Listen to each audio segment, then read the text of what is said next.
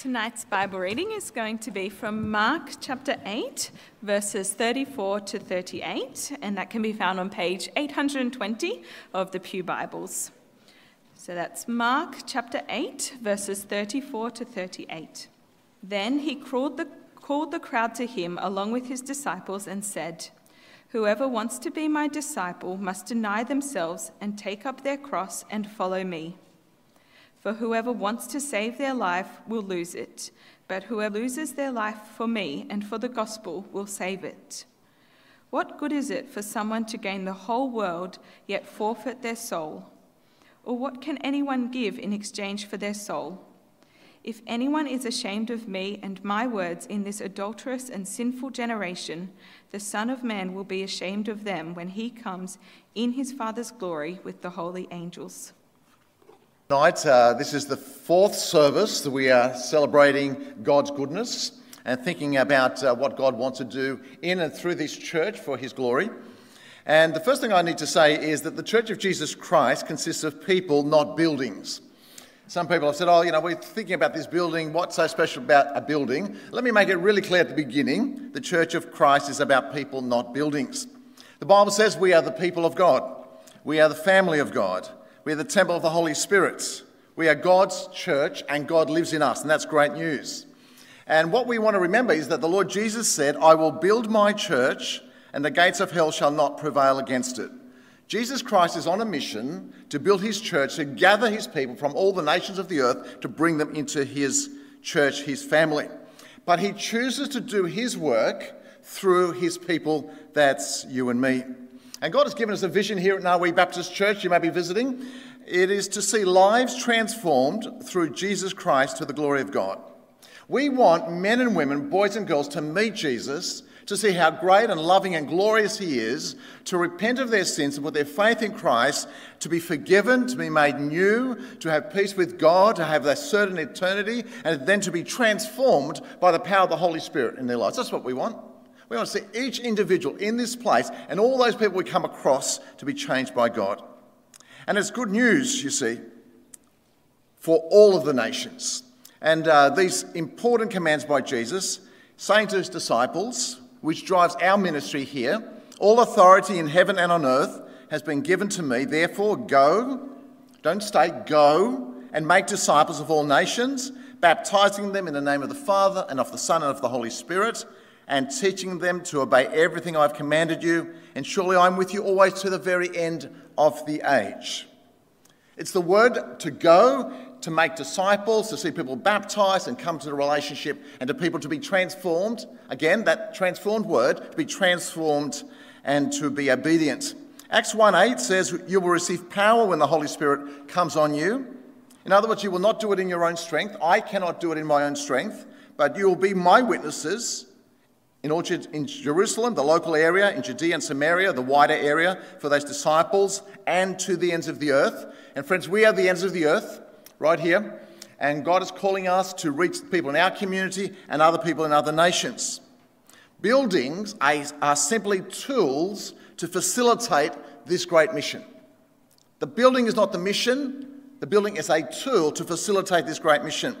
It is a place to gather, to worship, to pray, to hear God's word, to encourage each other, to train and to be equipped, to love, to reach out, so that we can go and be effective for Jesus in the community. Let me tell you, this church began in 1952 as a fellowship. It began as a fellowship. The way it works, you gather some people, you have a little fellowship. When you have enough members and you set yourself up properly, you are constituted as a church. So in 1954, you have the first building, guys. You like that? Would you like to meet in there? 1954, first building on the corner. It was small. It was a growing area. The area developed. The church grew and new facilities were built. But in 1992, this main auditorium was set on fire and was destroyed. You are sitting now where the building was destroyed. You can also see the pews, or at least the still part of the pews still standing there. This is where we were. But you see, it wasn't simply it was destroyed. The next photograph shows God's encouragement, I think. The steeple on the top was falling over, and there's a rainbow in the back, and they use that image of the rainbow to say that God has a future for this church. And you see, the building was destroyed, the church building was destroyed, but the church continued, because the church is the people of God. And by the grace of God, the church had built the hall where we play football in and run youth group. God had built the hall, so the church met in the hall for a period of time, 2 years to reopen this. In 1994, we had a new building opened. And that's what you remember before we did the development. Almost 30 years ago. In 2014, we opened stage 1, the extensions. That's the upper rooms there alongside the hall. We extended the playtime room. We renovated and extended the kitchen, and we've been using those facilities. We paid off the loans on that facility in 7 years due to your generosity, and so we owe nothing on that.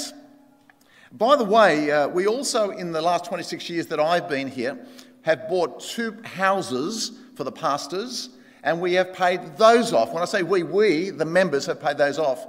So the church, as well as owning this facility, also owns 2 properties that 2 of the pastors live in. Today, well, that was the big photograph back 9 years ago in the hall. Today in 2023, we opened the completely rebuilt foyer and the old radio station. The next 3 months, as you've heard, new carpets, new individual seats, to upgrade this facility right here. Despite COVID, despite increasing interest rates, despite the financial cost, we have moved ahead together in faith to see a facility developed that will be used by God for decades to come, to see lives transformed for the glory of God. We are today investing in the next generation and the next generation. This is not about my generation. I don't have long to live. I'm old now, right? But it's building facilities that can be used time and time again into the future. And so I want to focus on 5 simple biblical principles today in light of that and where we're going. What does God want of us? The first thing I want to urge of you is to surrender completely to God and his purposes. Romans 12. I urge you, brothers and sisters, in view of God's mercy, to offer your bodies as living sacrifices, holy and pleasing to God. This is your true and proper worship. Do not conform to the pattern of this world, but be transformed by the renewing of your mind. Then you'll be able to test and approve what God's will is, his good, pleasing and perfect will. In view of God's mercy, in view of the fact that Jesus died for you on the cross, in view of the fact that you are now justified by faith, there is no condemnation now for those in Christ Jesus. In view of the fact that the Holy Spirit has been poured into your life now and is starting to work on the inside out to transform you into the image of Jesus. In view of God's mercy that you have a secure eternity. In view of the fact that God never leaves you, never forsakes you. In view of all that Paul has talked about in Romans 1 to 11, he says, Narwee Baptist Church, give all of yourself to God, surrender to him. Let his will take place in your life. No longer your will, no longer my will, but God's will to take control of your life and to lead you forward. Absolute surrender to the good God who loves you. You ready for that? That's what God calls us to. Absolute surrender. Abraham Cooper, a leader from the past, said, there is not an inch of any sphere of life over which Jesus Christ does not say, mine. You belong to him. You're purchased with the blood of Christ. Rick Warren puts it this way, there is a moment of surrender, I think when you first become a Christian, but there is the practice of surrender, which is moment by moment and lifelong. The problem with a living sacrifice, unlike a dead sacrifice, is that it can crawl off the altar. Yes, God, I'm all yours. And then tomorrow, maybe I'm not all yours, God. Can I have part of my life back? Can I do what I want as opposed to your word and your truth? So sometimes you have to surrender 100 or 50 times a day. Why wouldn't you surrender to Jesus? Warren writes, surrendering your life is not a foolish emotional impulse, but a rational, intelligent act, the most responsible and sensible thing you can do with your life. I urge you today to surrender completely to him. Let God use your gifts and talents and resources and abilities to bring glory to his name, to see lives transformed, to make a difference throughout the nations of the earth, not simply here. but throughout the nations. And friends, I remember a story I heard once about an encounter I had with someone that I'd spoken at a camp for. And I realised that sometimes you'll do something in Jesus' name and you'll never hear about the impact of your life in ministry. But heaven will tell the stories. I remember I met a girl, must have been early young adult, and she saw me at a function and I said, my name's Angelo, and she went, Angelo? There aren't many Greek Christian Angelos around the place. And said, Gratsounas. I said, that's the one. Said, I remember you. I said, it's interesting. So you came and spoke at a camp at my church. I was in year 7. After you preached the gospel, I gave my life to Jesus. He's been transforming my life for the last 10 years. I just wanted to say thank you. That gives you some courage to keep going, right? Encouragement. Let me tell you, when you serve Christ and you will sit in youth ministry, adult ministry, people are going on and loving Jesus, sometimes you'll know the impact of your life. Sometimes you'll never know. You'll end up in heaven and you will hear the stories of transformation. Use your gifts and abilities for God. Secondly, proclaim unashamedly. We have great news to share. We need to pass on this good news to others, don't we? You know, you do know that I'm a bit of a soccer fan. If Manchester United have a win or if Sydney FC have a win, I like to tell people it's good news, you share it. I'm a Dragon supporter as well, but there's not very much good news there. So I stick to the other teams. And you like to share good news, right? And obviously ever since I was blessed with a granddaughter, I just happen every so often to tell someone how pretty she is and look at this photograph, send videos to people. When you find something that is of good news, you can't help but speak about it. Amen? You want to tell people. We as Christians have the best news in the world of a Saviour who loves us, who died for us. Share that with others. The Bible says God demonstrates his own love for us in this. While we were sinners, Christ died for us. There's nothing better than that. We're rebels, we're going our own way, and he was willing to love us. That's why Paul says, I'm not ashamed of the gospel, because it is the power of God that brings salvation to everyone who believes, first to the Jew, then to the Gentile. Don't be ashamed. Proclaim it unashamedly. Firstly, proclaim the gospel to yourself. Sometimes you'll need to tell yourself, Ange, God loves you. Your salvation is by grace, not by your works. Stop beating yourself. Come back to Jesus and find forgiveness. Sometimes we think we've messed up so badly, we need to preach the gospel to ourselves, that we are saved by grace and God loves us. We need to preach the gospel to each other. Sometimes I need to hear from you the good news of the gospel. You need to hear from me. You need to hear from each other. Remind each other of all God has done for you. We need to proclaim it locally and globally. We do it as we seek to make disciples in SRE classes, university ministry, kids clubs, youth groups. Robin tells me something like almost 200 kids are booked in now for our holiday club. We got the Camp Tukli team going away on Saturday to serve young children. We have creative craft, men's, women's events, radio, website, computer groups. We do it locally. And I counted up the number of families we support internationally. People who are on our mission support team and those that we've supported through May. 15 different family units serving across the nations. We are committed not simply to living in a nice, comfortable, renovated building here at Narwee. We are committed to sending out workers and finances and prayers and people to the nations of the earth to say, we stand with you in Lebanon, we stand with you in North Africa, we stand with you in Asia, wherever you happen to go, we stand with you amongst the indigenous people of Australia. Wherever our workers go, we're with you because we are committed to take the gospel locally and globally. And friends, in February 2014, God gave us a vision. As we were agreeing to build stage 1, we felt a conviction of God to start a Mandarin service.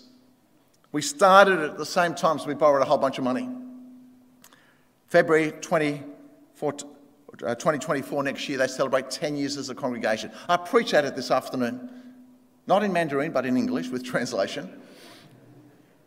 And 60 or 70 people were here gathered who heard the good news of Christ. We are committed to preaching, but also we are committed to loving sacrificially. Friends, you and I know that it's not enough to preach. We have to love people. We have to do it in a gentle way, in a generous way, a way that says that people matter to God and we're just not dumping information on people. A new command I give you, love one another. As I have loved you, so you must love one another. By this, everyone will know that you are my disciples if you love one another. We are called to this radical, other person-centered love as Jesus gave up his life for us. This is how we know what love is, John says. Jesus Christ laid down his life for us. We ought to lay down our lives for our brothers and sisters. If anyone has material possessions and sees a brother or sister in need but has no pity on them, how can the love of God be in that person?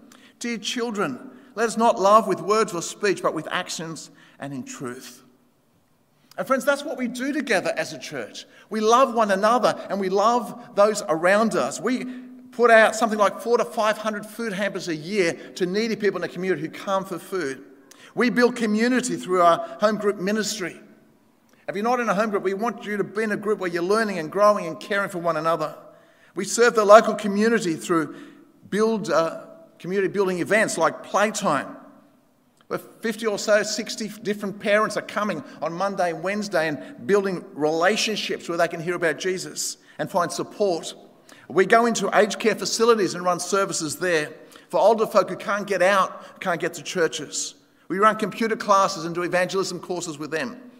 But we serve the poor overseas as well through Baptist World Aid, for example. Hundreds of kids are sponsored through members of this church. And we want to see that increase so we can have a much more profound impact on the suffering in our world. Samaritan's Purse Operation Christmas Child, 400 to 500 gift boxes to children around the globe who don't normally get a Christmas gift. But alongside a little gift, the message about Jesus.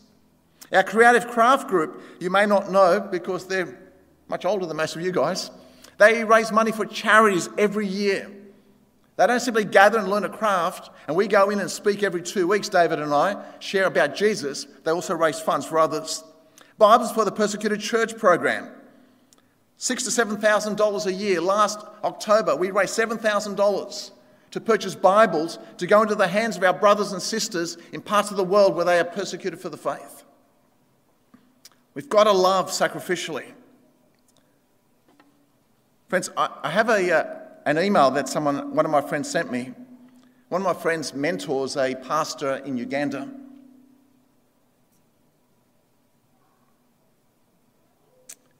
It goes like this.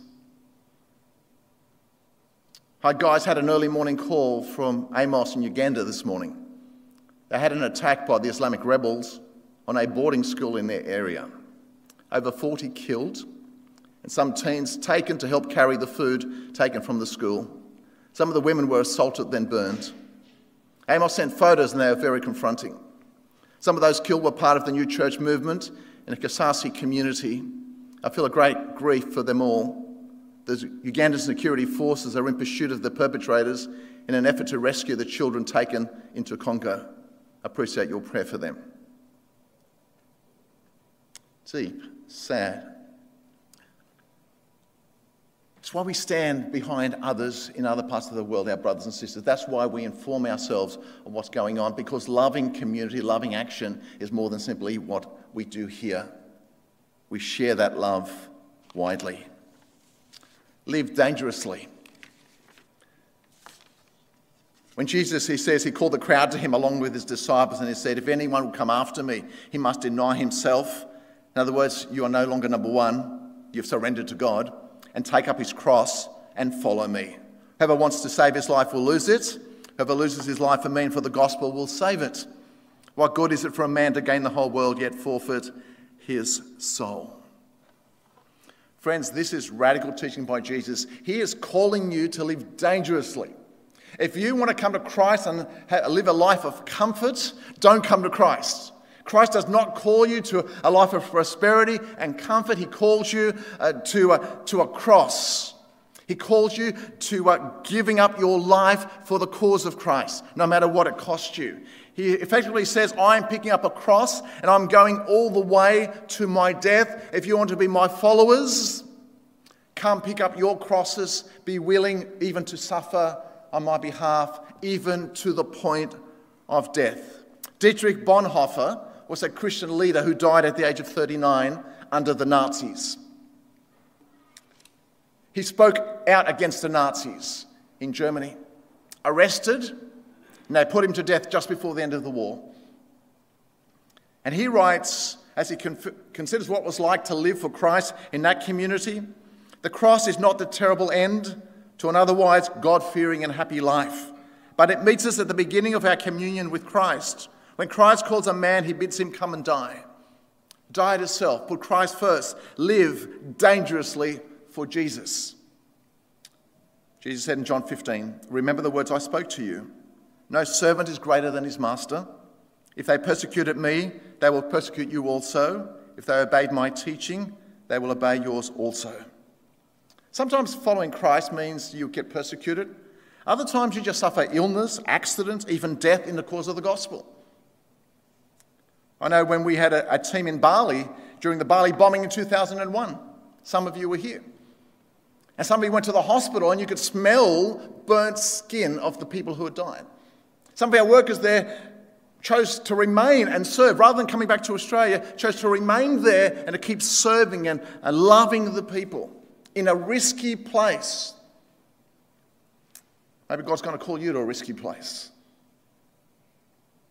I mean, it's nice to have, by the way, some former pastors from Narwee here. We've got the principal, Mr. McBride, and his wife, the First Lady, Sam. Brad and Victoria Hookham, Billy and Mel Tang, and who did I forget? Oh, Millard and Joy Sleeman. I was going to tell a story about you, so... You know, I remember when they were in Lebanon, and a number of years ago there was a war-torn situation, and I remember the Australian government put on aeroplanes to bring back half of Lebanon back to Bankstown and Greenacre, and plane after plane, right? We brought back all the brothers and sisters and all the locals, and we said, Millard, will you come back? And he said, no, God has called us to stay here, because if we run at the first time of danger or risk, what will the people think about us? Are we committed to them? Do we love them? Are we committed to the work of the gospel? Or will we run like everyone else? They stayed, like Ado stayed in Bali. Friends, sometimes you need to get out, but sometimes you need to stay. Tim and Val serve in Central Asia, serving in a hospital. They're in their 70s. Val's had cancer, treatment for cancer, and yet still went back to serve the poor and take the gospel to the people in Central Asia. The Apostle Paul was shipwrecked, arrested and beaten, and he kept preaching and teaching, whether he was in prison or out of prison. He kept telling people about the wonderful Saviour. And one of the stories that's impacted me most in this area of living dangerously, because you never know what will happen where. I mean, some of you were on a short-term mission trip a few years ago to Bali, weren't you? And Lombok. We don't want to talk about that trip very often. That was one disaster after another. It's risky when you go out on mission. You never know what's going to happen, but you don't know what's going to happen down the street when you have your car accident either, is it? Sometimes you need to follow Christ. But John Piper, in his book, Don't Waste Your Life, tells the story of two older women, Ruby and Laura. They were killed in Cameroon, West Africa. Ruby was over 80, single all her life. She poured it out for one great thing, to make Jesus Christ known among the unreached, the poor and the sick. Laura, her friend, was a widow, a medical doctor, pushing 80 herself. Picture this, two 80-year-olds, right? You know, the 11 o'clock congregation. Wandering around, getting a little bit older. Some are healthy and fit, some not so much. These 80-year-old women are on the mission field in Cameroon. One day, though, as they were driving, the brakes failed. The car went off a cliff. They were both killed instantly. And John Piper asked his congregation, was that a tragedy?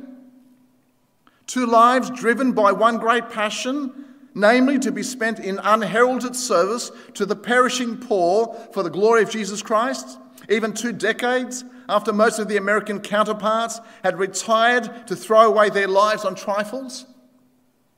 No, that is not a tragedy, he says. That is a glory. These lives were not wasted, and these lives were not lost. Whoever loses his life for my sake and the gospel will save it, Jesus says. Friends, at 61, I have to ask the question, and some people say to me, when are you going to retire? And I laugh at them. Retire. With health and vitality, think I'm going to retire and walk at Cronulla Beach every day? Once a week's enough, all right? I'm going to babysit my granddaughter every day? I'll let her mother look after her, right? There are things to do. There are people to reach. There's a mission that God has given us. Finally, pray passionately. Friends, as we live for the glory of God, we need to remember to pray passionately, to pray without ceasing, because we're engaged in a spiritual work. We cannot change people's lives. We cannot be effective unless God takes us and uses us. God hears our prayers and answers. I think a prayerless Christian, I love this quote, is like a bus driver trying to push his bus out of a rut because he doesn't know that Clark Kent is on board. We need to acknowledge God, talk to him. He will answer our prayers and he will get the glory. Devote yourselves to prayer, the Bible says, being watchful and thankful. Devotion, to be devoted to prayer. Pray for us that God may open a door for our message so that we may proclaim the mystery of Christ for which I'm in chains. We had a great time with our men's home group the other night discussing these verses, talking about the people who had spoken the gospel to us and led us to Christ and helped to transform our lives. And how we need to be able to be praying for open doors for the message, that God will give it to us. And pray in the Spirit on all occasions with all kinds of prayers and requests. In other words, never stop praying. With this in mind, always be alert, always keep on praying for all the Lord's people. Prayer expresses our dependence upon God. Friends, we've just opened a foyer, and most people will see the foyer. You won't think about the offices very much. I want you to pray about something. Because in those offices, there's going to be the labour room of prayer. In those offices, it's going to be the labour of studying the scriptures, knowing God better, sharing his truth more passionately and more creatively and more accurately than ever before. In those offices, we're going to be studying the scriptures. We're going to be writing Bible studies. We're going to be coming up with vision. We're going to be counselling those who are struggling with their faith. We're going to be praying marriage preparation. We'll be comforting those who've lost loved ones. We'll be dealing with people with all types of mental health issues. Whatever happens to be, it's going to happen in those places. Monday to Saturday, it's not going to happen in this hall, nor in that foyer. That foyer is going to be wasted. Don't think about the foyer. It's good on Sunday. Hey, it's a great foyer. No. The work's happening out there and up in those offices. Will you pray that as we meet with people, the Spirit of God will be in the place? As we call out to God, God will answer our prayers. And if you want to come and see us and talk to us, we can do it there. We can do it at a coffee shop too. See the value of the places. In his book, Let the Nations Be Glad, John Piper talks about the crying need of the hour. And I need to hear this as much as anyone else. It says, God has given us prayer because Jesus has given us a mission. We're on this earth, listen to this, to press back the forces of darkness. And we are given access to headquarters by prayer to advance his cause. We have access. Pick up the telephone, talk to God. We have direct access to him. When we try to run it into a civilian intercom to increase our conveniences, it stops working and our faith begins to falter. We have so domesticated prayer that for many of us, it is no longer what it was designed to be, a wartime walkie-talkie for the accomplishment of Christ's mission. The crying need of the hour is to put the churches on a wartime footing.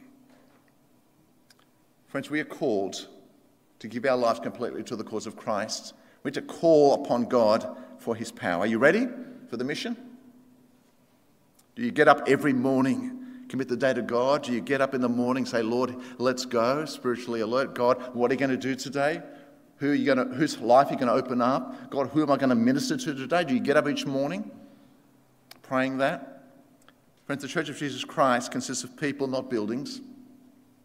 Buildings are helpful tools in the work of God. Let us surrender completely to God. Let us proclaim unashamedly. Let us love sacrificially. Let us live dangerously. Let us pray passionately. And through it all, that lives might be transformed and God glorified. Amen.